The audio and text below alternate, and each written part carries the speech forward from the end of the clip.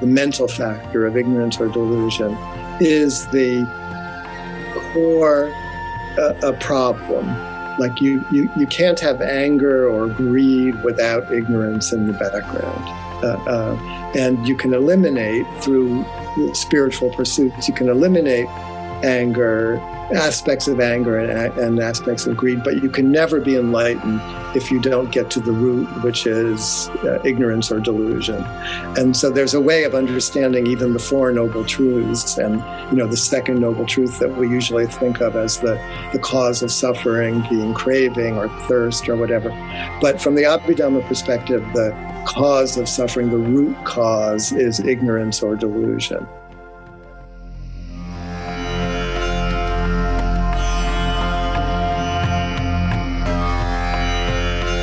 Hello and welcome to the Metta Hour podcast with Sharon Salzberg. My name is Lily Cushman and I produce this podcast. We're coming to you today with episode 220, continuing our real life series on the podcast. This series is in celebration of Sharon's new book by the same name, Real Life. And we've been exploring many of the different themes from the book, moving from contraction to expansion, the larger journeys and cycles we take. And for today's episode, we are so delighted to welcome back Mark Epstein. Mark has been on the podcast a couple times before. He's an old friend, an old colleague of Sharon's. If you don't know his work, you're in for quite a treat. I'll let Sharon read his full bio for you at the start of the interview, but just to say that Sharon and Mark have been friends since, I think, 1975 when they met at Naropa, and recently Mark sent us a photo of that first summer at Naropa, and everybody just had incredible hair, so young. So Mark is a psychiatrist. He's a longtime Buddhist seeker, practitioner. A lot of his books include different themes and teachings of the Dharma, and he has just an incredible way of synthesizing, both from the Western lens of mental health and psychology, psychiatry, and also the Eastern approach to these aspects of the human experience. So it's a wonderful conversation. It's a treat to have Mark back on the podcast. Before we dive in, a couple of quick announcements. We are excited to announce one of Sharon's books is being re-released this month on August 1st.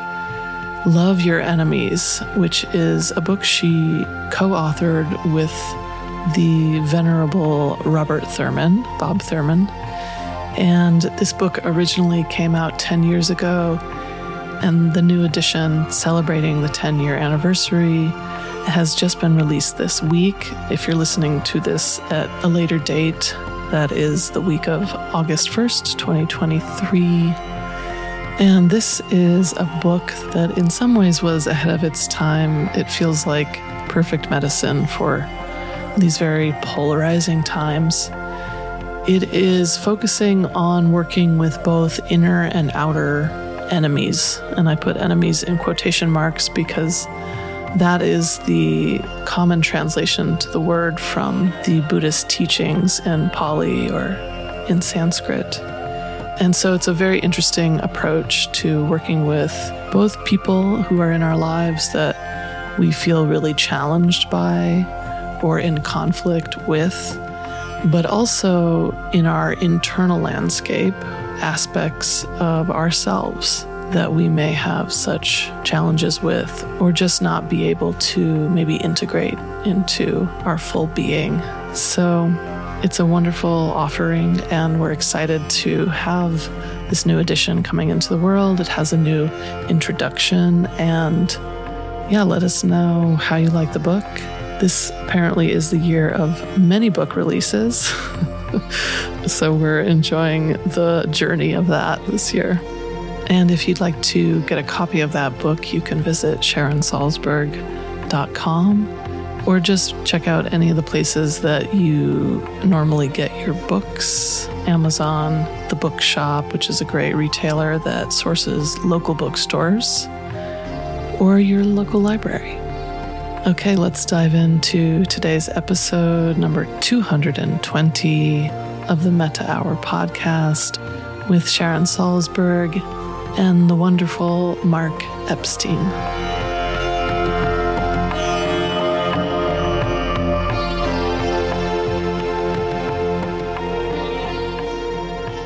Welcome back to the summit.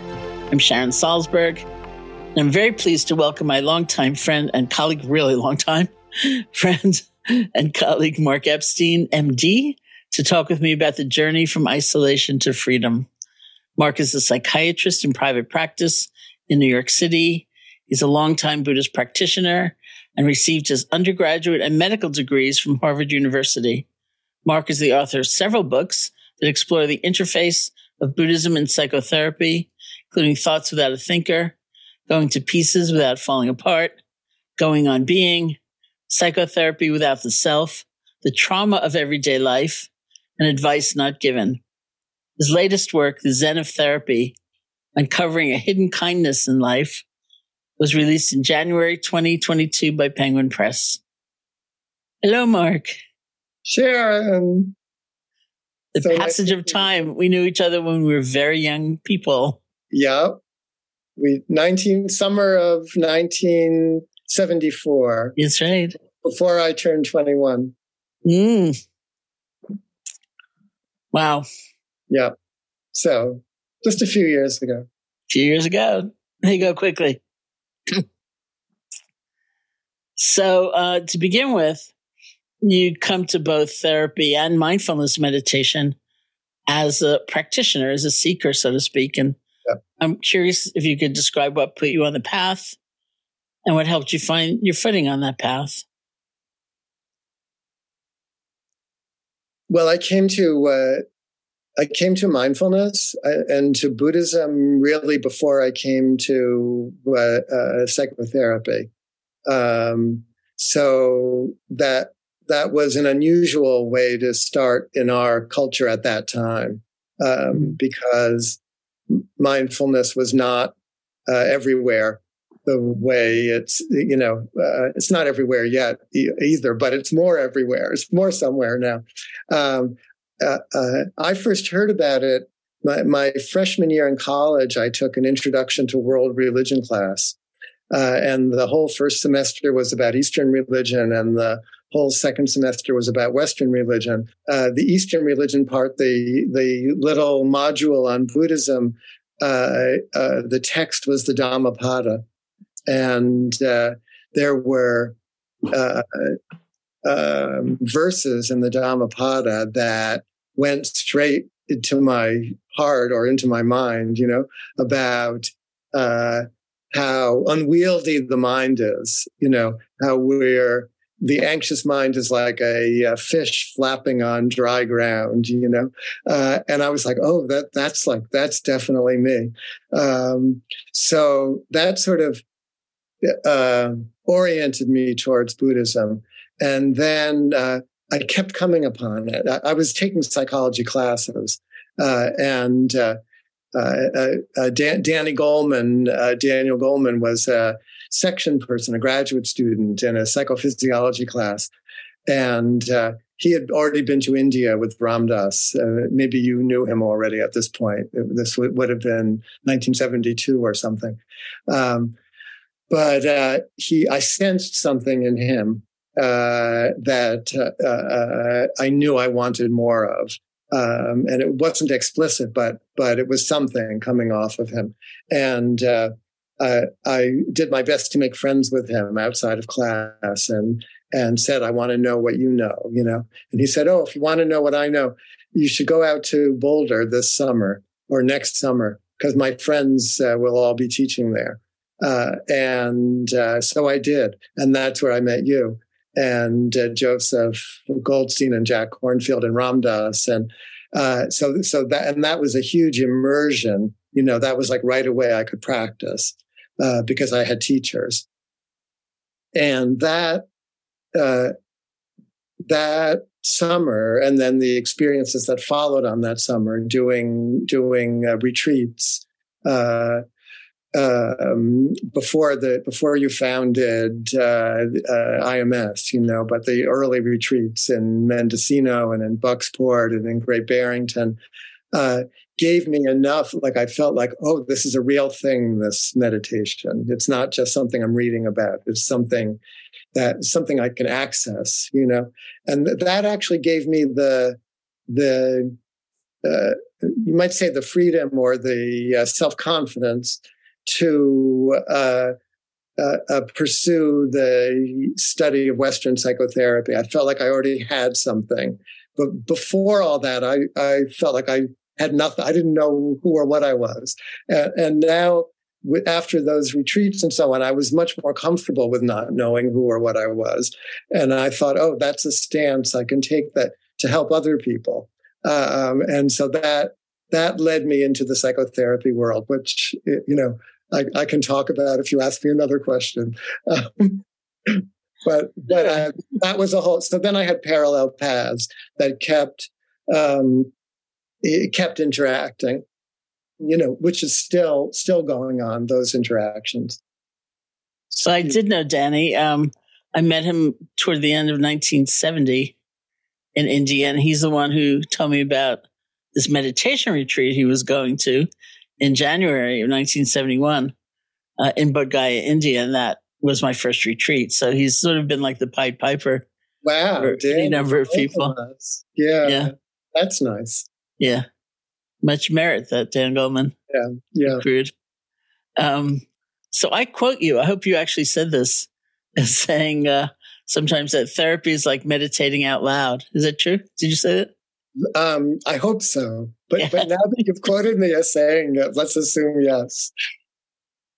I definitely have always approached therapy as a dynamic meditation, as a two-person, as an interpersonal meditation. That was really my frame for it, because I came into it by going to medical school, which is a weird way to become a therapist, because mostly what you learn in medical school has nothing to do with therapy. But then when you do a psychiatry rotation, which is how you first get access in medical school, for a month you go around with the psychiatrist and you pretend to be one, and they give you a patient or two to be therapist, because it's like in surgery, you learn surgery by stitching up at the end of an operation, or you learn medicine by seeing a patient and figuring out which antibiotic to give.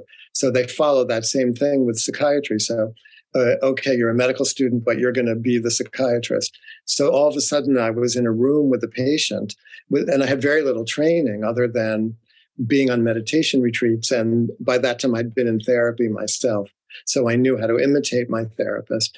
But really, alone in the room with a patient, what did I have to draw on about being a therapist? And mostly I had my experience in meditation. And I remember thinking, if I can give this person, the same kind of attention, or close enough, the same kind of attention that I've learned to give to my own mind, then hopefully that'll be therapeutic.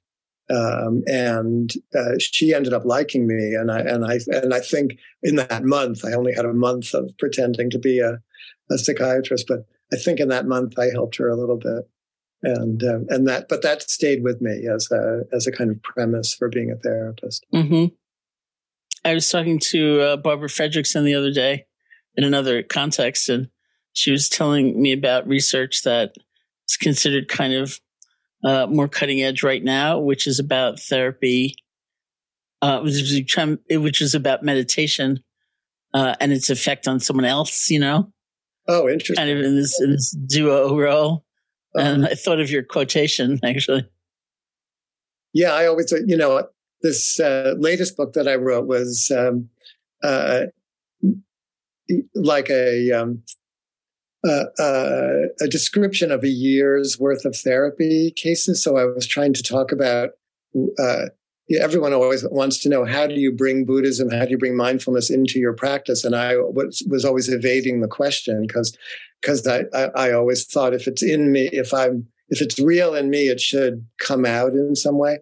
But then I tried in the book to just show how ordinary therapy is, and yet at the same time, could there be some kind of transmission?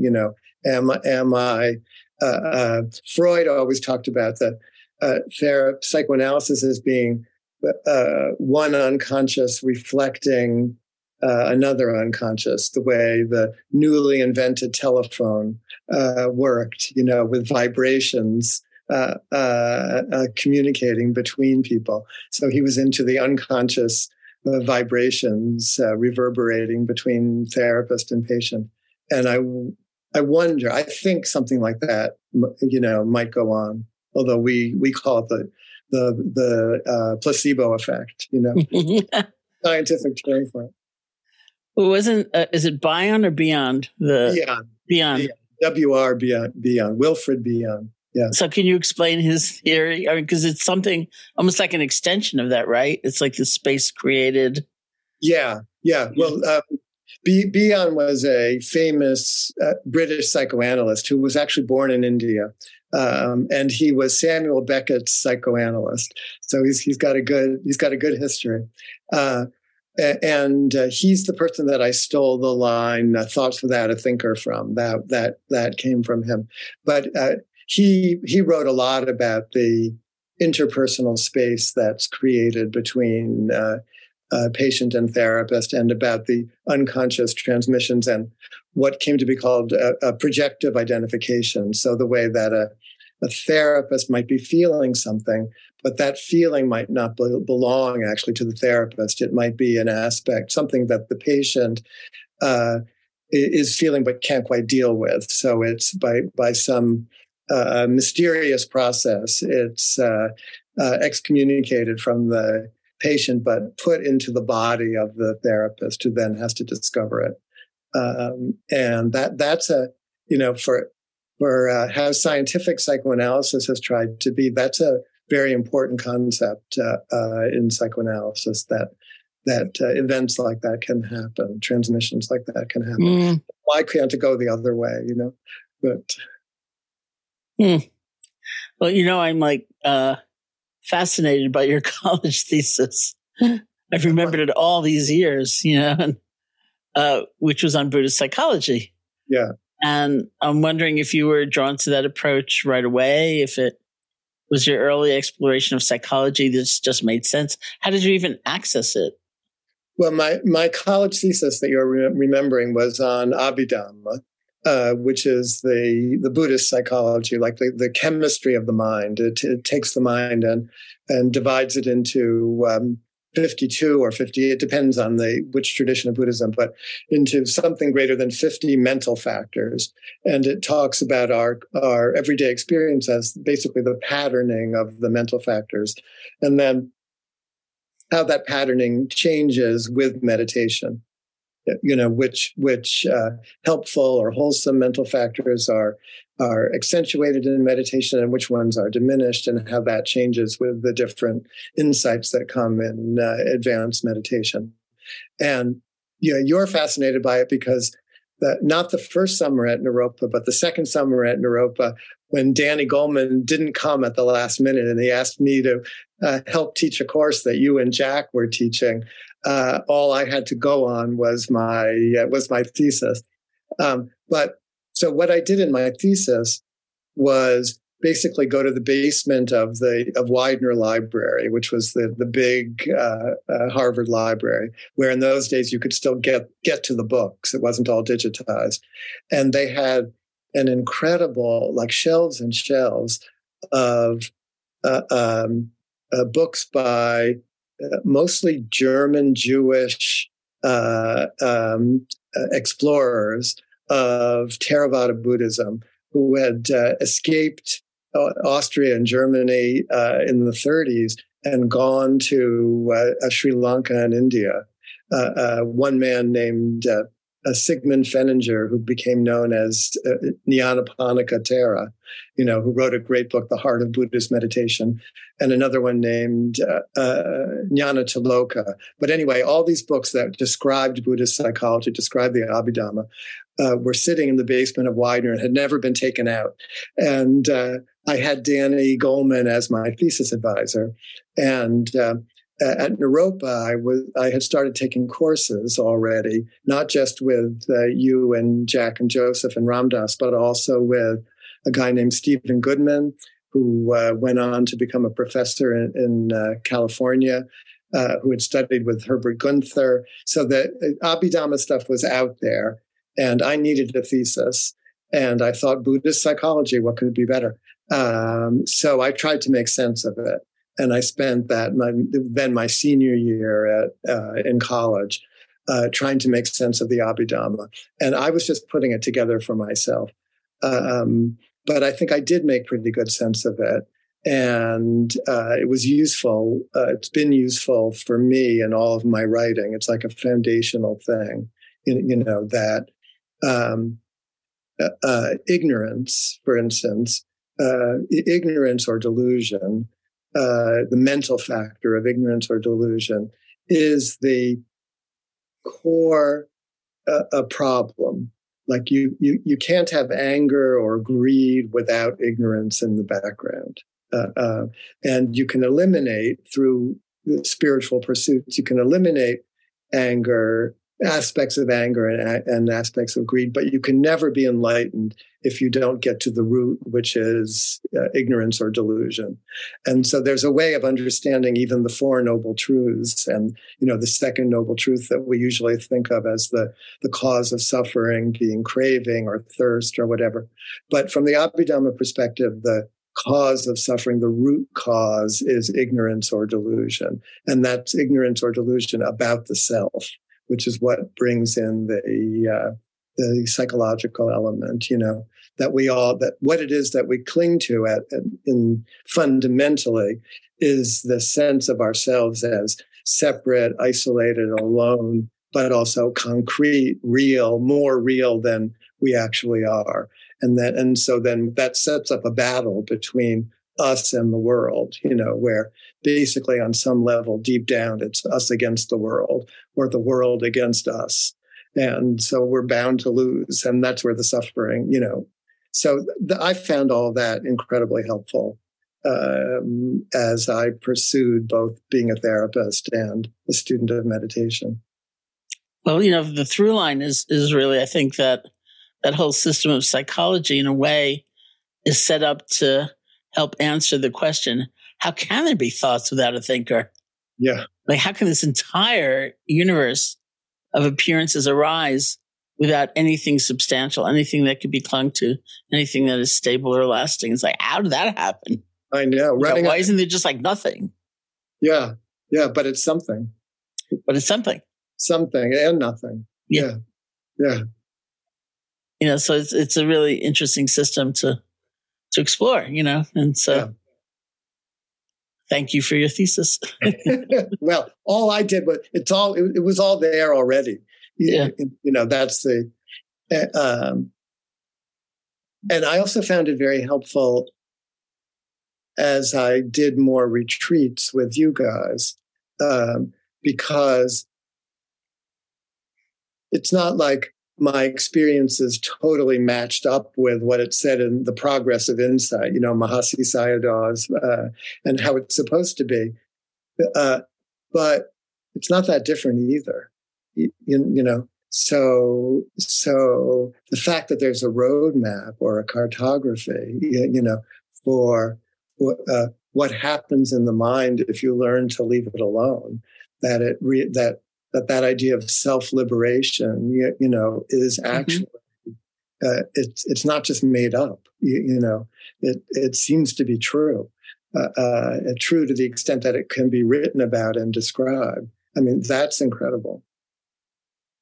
Well, some of those mental factors, let's say, as they would put it, have the nature when we are lost in them, when we're when we take them to heart, when we identify with them, not just through their sheer arising, but when we have that kind of relationship with them. So many experiences and emotions and perceptions, if we are lost in them, cause us to constrict. Our world gets very small. We shut down. It's painful, as you say. We feel isolated. We feel all alone.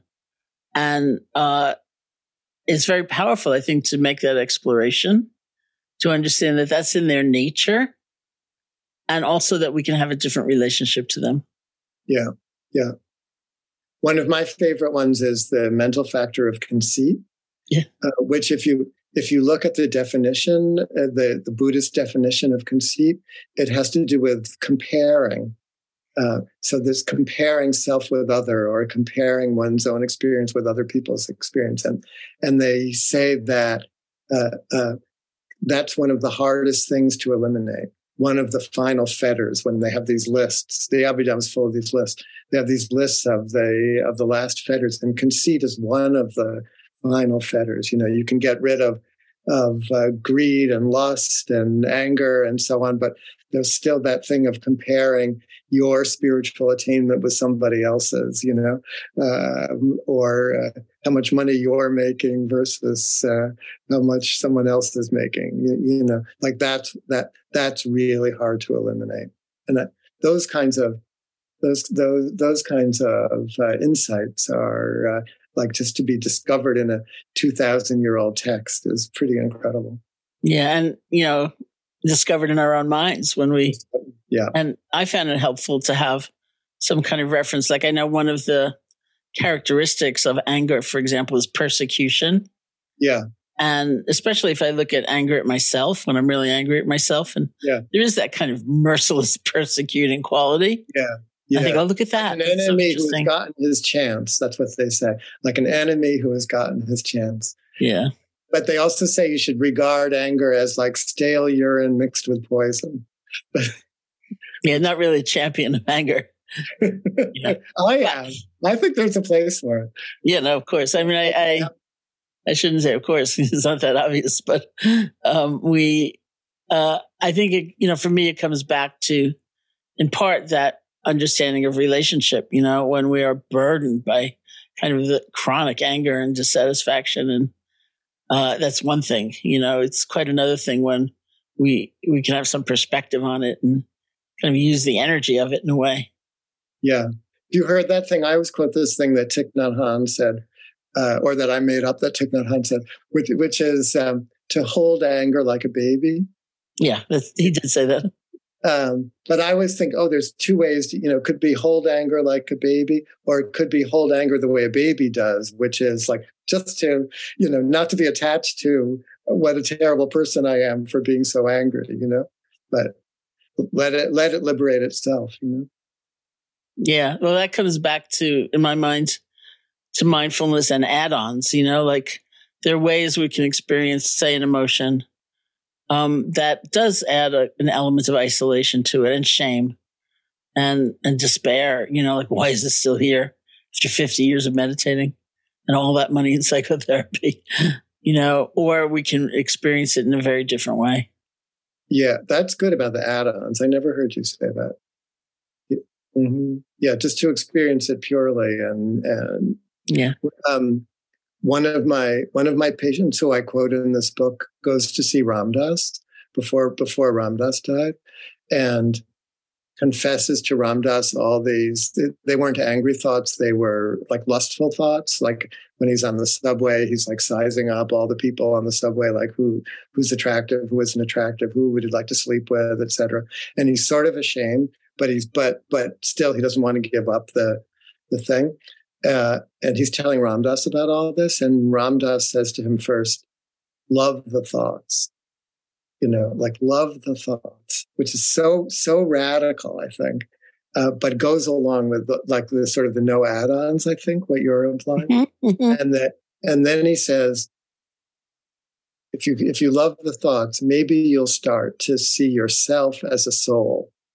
Not the other, not the people he's evaluating, but see yourself as a soul. Love the thoughts, and maybe you'll see yourself as a soul. And I thought that was so profound, so not what you would anticipate, either front, so I thought that was really Ram Dass at his best, but coming out of our tradition too, Mm-hmm. Well, I always also considered Ram Dass a really great therapist, and in a way, it's like if your therapist loves you anyway, despite that disgusting thing you just told them. Yeah. And you go, oh, look at that. There's love in the world, even for such as I, Yeah. Well, that's one of the great things about therapy.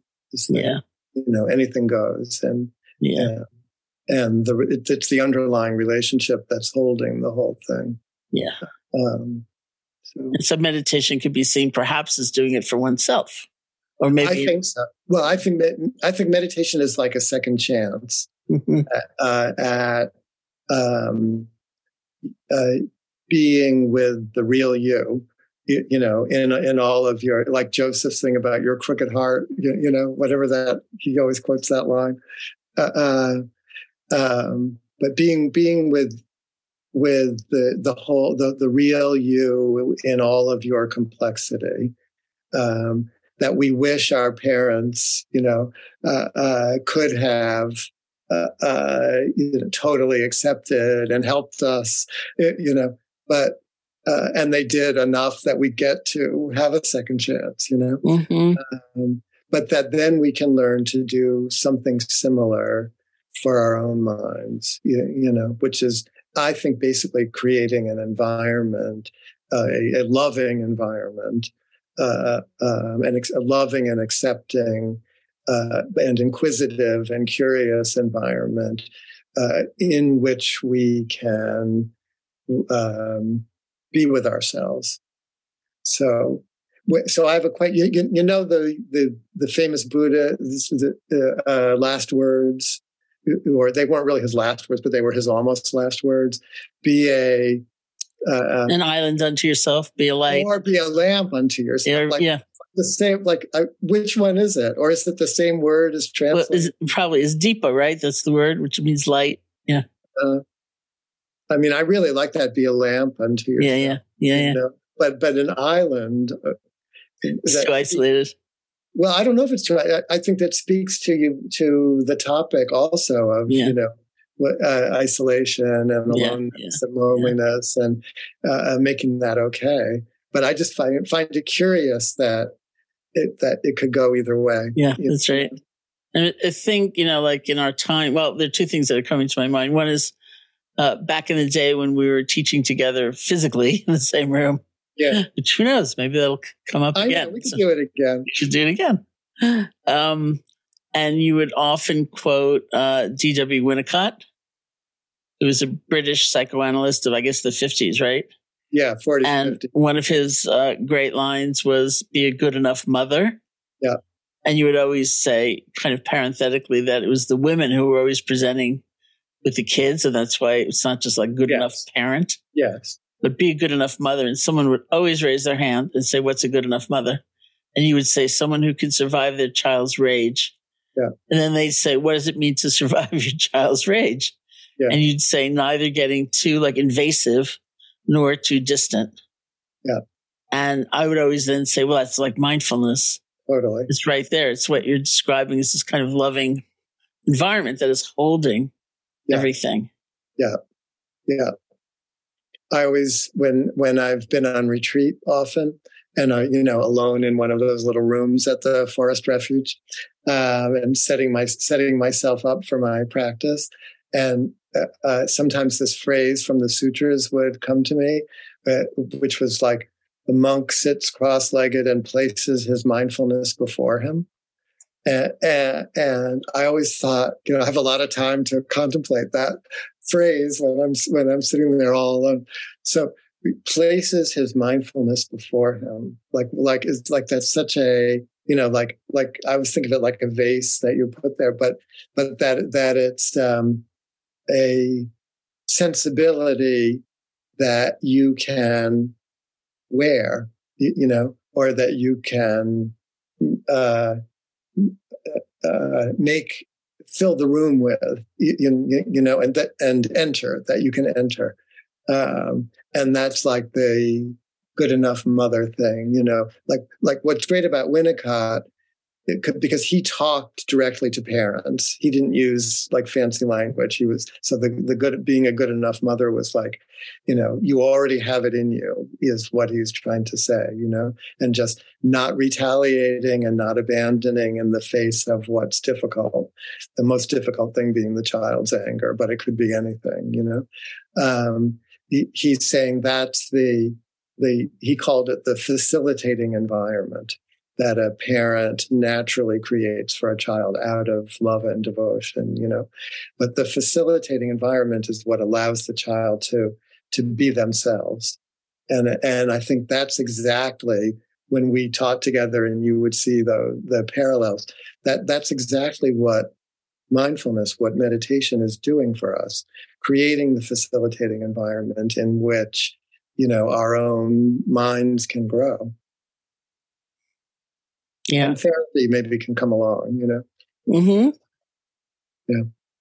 Well, I want to talk to you a little bit about the kind of just the times we are in, where not everyone was completely isolated in the last 3 years, but many were. And people who were still working, for example, outside the home or going out, experienced often another kind of isolation, in that the church maybe they were used to going to was not a possibility, or the concert they would go to lift their spirits was not a possibility. And maybe they couldn't visit their parents because of some vulnerability. And I don't know to what degree we've emerged, physically or in terms of relationship and gatherings. For many people, no, not everybody, that's shifted. And yet, like, what a time. Yeah. Yeah. Well, I think it's interesting because for some people, probably a minority, but for some people, that withdrawal, that pulling back, was experienced as incredibly enriching and rewarding in a surprising way, because the busyness of life was taken away. And so the openness and freedom, really, of not having to rush and being, being able to go out for a walk and really see what that first spring of the pandemic, being able to see with everything, so no cars on the road, no people, just the flowers emerging, so I think for some people it was a boon, but for many, many people, the being thrust back on oneself was a real challenge, and I think made people appreciate actually what they had heretofore taken so much for granted. I think that's sort of the nice thing about now. Even though no one has figured out if the pandemic is really over or not over, but people have sort of decided it's over. So the first experiences of going to a cultural event, going to the movies, going out to dinner inside, seeing friends and family. I mean, that's been going on for a while for a lot of people, but I think there's a kind of renewed appreciation, similar to what happens when you come out of a meditation retreat and, you have your first conversation, or you go back home and it's like everything is so much brighter, So I think there's been some nice things that have come from it. But sometimes just the sheer intensity of an experience has us feel isolated. We can't quite believe that anyone would understand, or that it happens to other people, or, there's a kind of specialness we feel. Yeah. That's one of the things that we've all been through this together. So as much as we've all been isolated, there's also a kind of universal thing that was really a shared experience that I think people are in a hurry to forget. But everything I've read about the flu pandemic, of whenever that was, 1918, so many people died and everything, but when it was over, everyone just like rushed forward, and rarely looked back. I think I think there's going to be something similar, or there is already something similar. Mm-hmm. Mm-hmm. Yeah. Well, one of the things about, I think, that journey from isolation to connection, or constriction and narrowness to freedom, is that it's not a straight line. We go up and we know that. I mean, I certainly entered meditation thinking there's going to be the breakthrough experience. And after that, there will just be, it'll all be fine. It'll be just fine. And it's just not like that. There were breakthrough experiences. There were definitely breakthrough experiences. Yeah. And then sometimes things were hard again. Yeah. Because that's just the nature of things. And then it makes you question, wait a minute. Yeah, exactly. But so much insight comes from that, realizing that it's so much more complicated, or so much simpler than what we think. So I was at a very, very early conference on Buddhism and psychotherapy, I guess is what it was. And Jack Engler was one of the people on my panel. And and there was a Tibetan Lama. And at one point, the question went to Jack of have you ever written a care plan or a treatment goal? I don't know what the actual language is. Treatment plan. Yeah, a treatment plan for somebody where the goal would be that they help other people. That they have kind of kindness, acts of kindness and service. And he said, well, no, it's not like that. So I was just curious about that. Yeah. The field doesn't think that way. Being able to engage in activities of daily living, that would be about as close as anyone would come in a treatment plan. Or for people in a family, with a family, being able to go back and care for one's children or one's spouse or one's parents or whatever, that could be part of it. That's, no. Well, our society, we're such an individually oriented society that being able to get back to work is more the.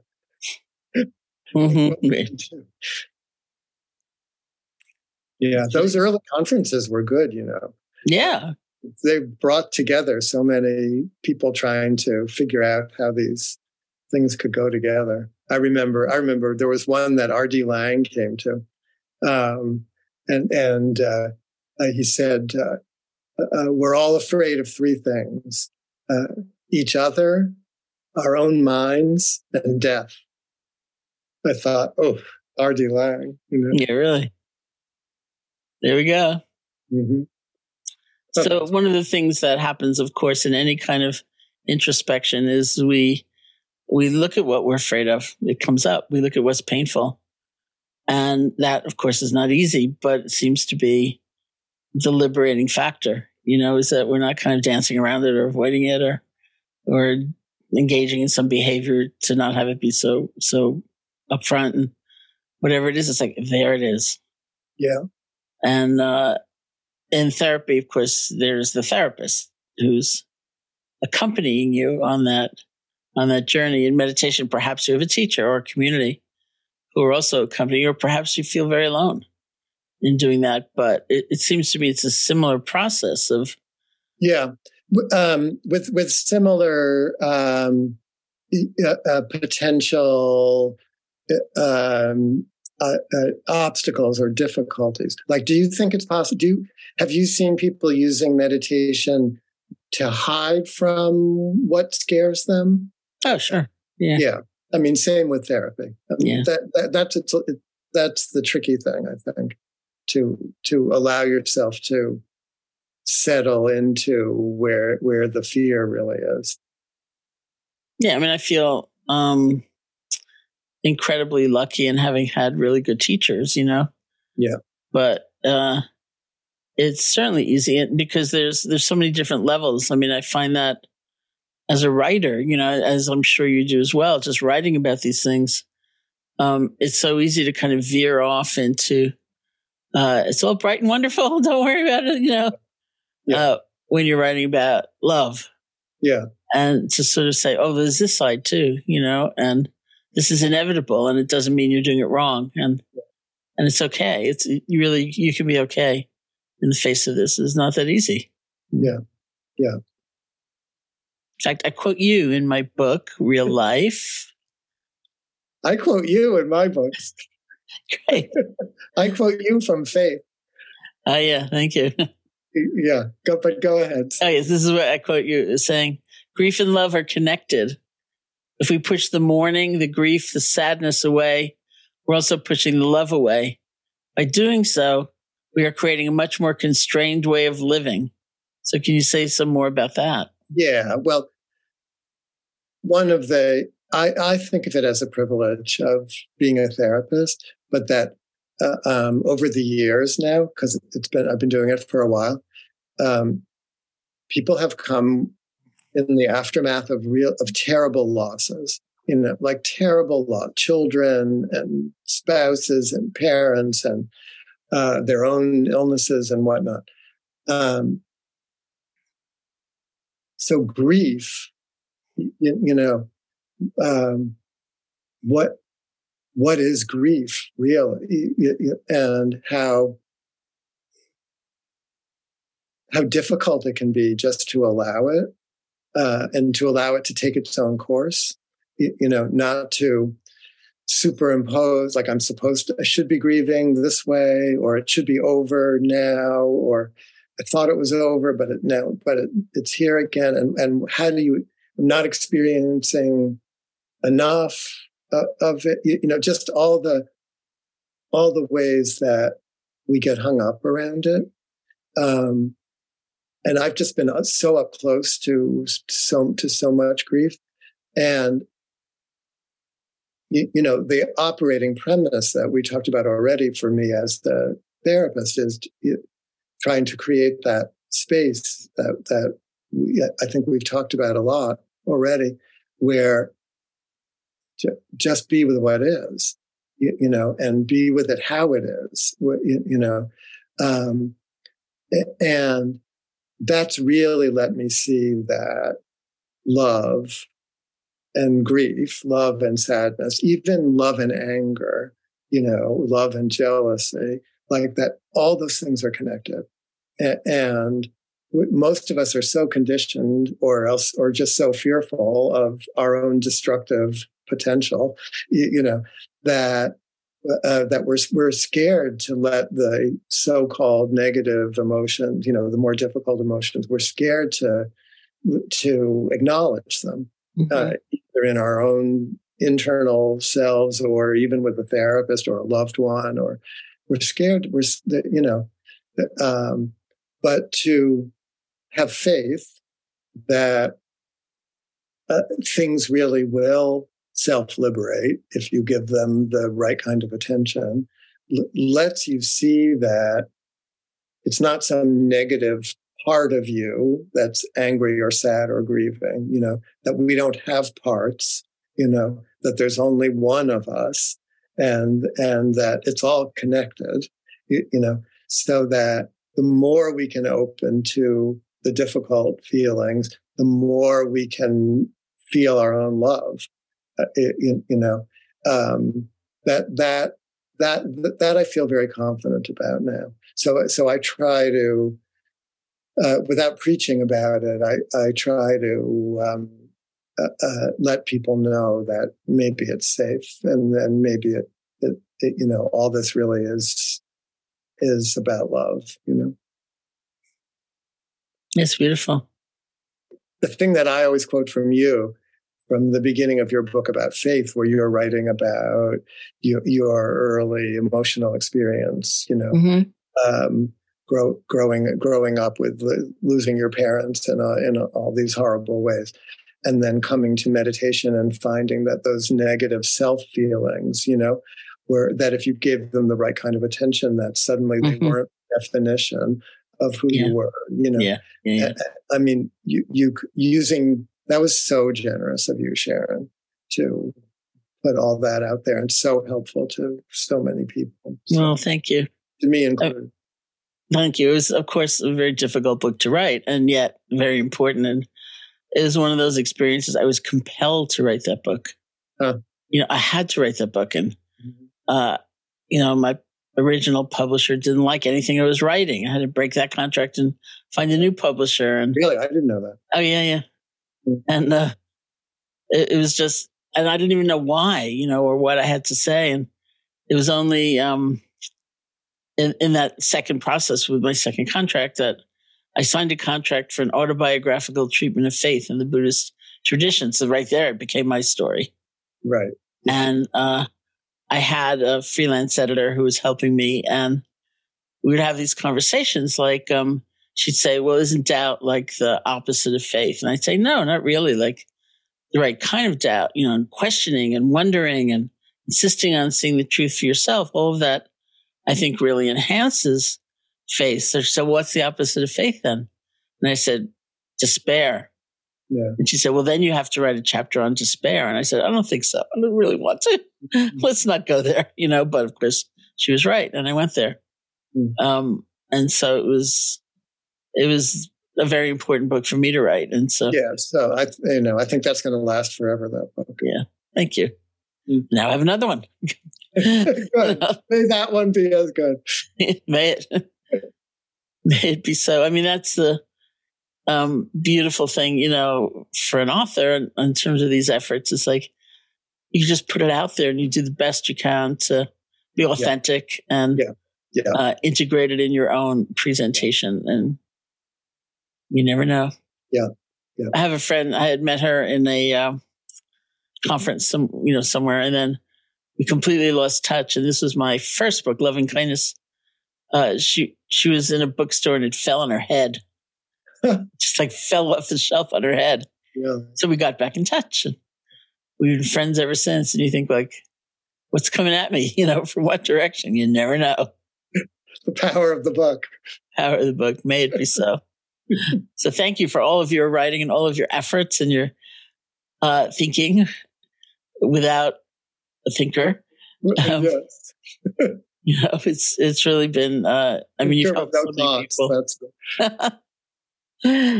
So before we end our time together, is there a kind of practice or reflection you'd like to lead us in? Sure.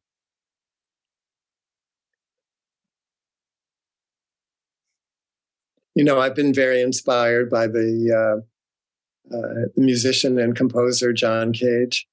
You've heard me talk about him before, because he was one of the first to take non-musical sounds, supposed non-musical sounds, and try to see the music in them. So he's famous for a lot of things, but he's particularly famous for a concert that he once gave that was 4 minutes and 33 seconds of silence, which he gave in an outdoor amphitheater that's close to where I'm speaking from. So that was really the sounds of the audience and the sounds of nature and all the ambient sounds that became the concert, So I found it can be a nice way to introduce people to meditation or to come at it from a slightly different angle instead of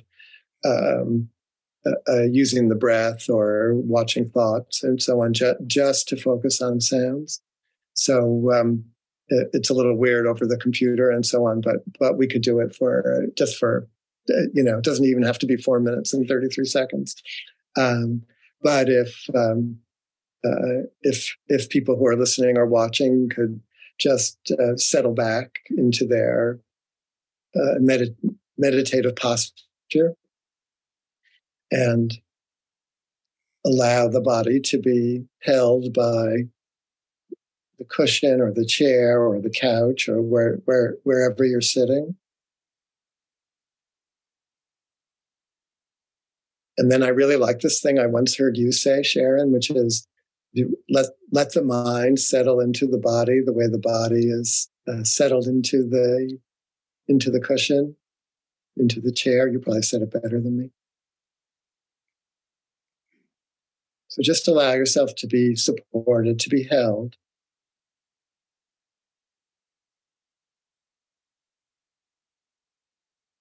And turn your attention to what we call in Buddhist psychology the ear door, which is the portal portal in the body where the sounds enter.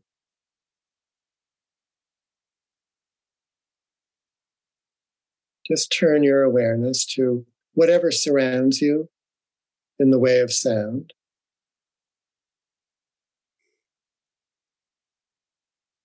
Silent or not.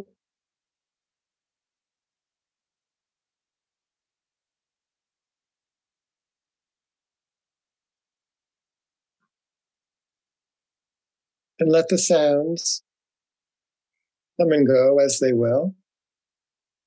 You have no control over them, obviously.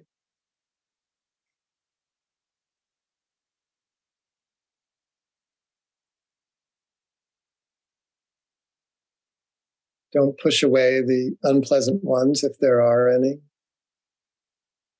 Don't cling to the pleasant ones if there are any.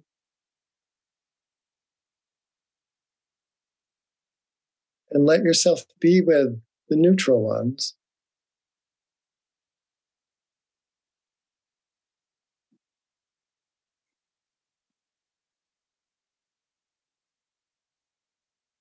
Noticing anything that might come up in your mind that pulls you away from the ear door.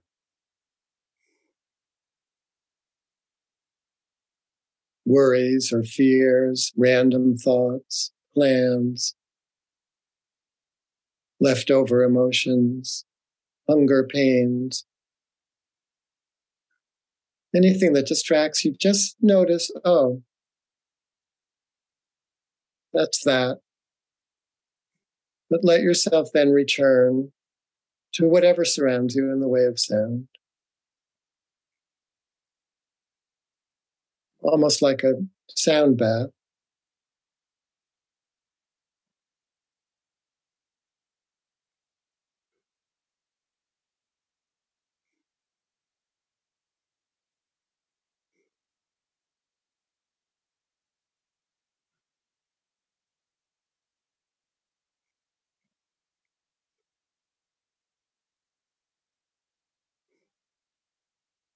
After dwelling in that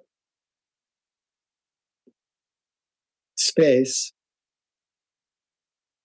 bring yourself back so you can see Sharon, see me.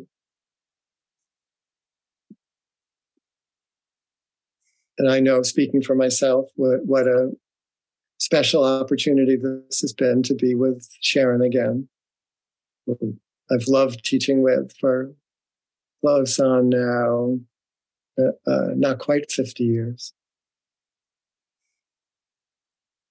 Well, thank you so much. It's wonderful to see you and hear you. And I feel like I want to listen to this again and again, to hear you, not me, but I hear myself enough. We all hear ourselves enough.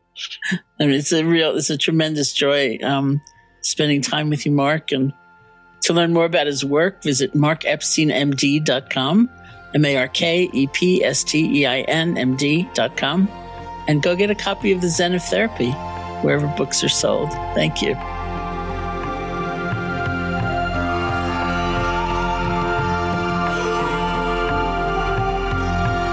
Hey folks, thanks for listening. To learn more about Sharon's many different offerings, her courses, virtual classes, or to get a copy of Real Life, you can visit SharonSalzberg.com. This has been the Real Life series on the Metta Hour podcast, brought to you by the Be Here Now Network. May you be safe, may you be happy, may you be healthy, and may you live with ease.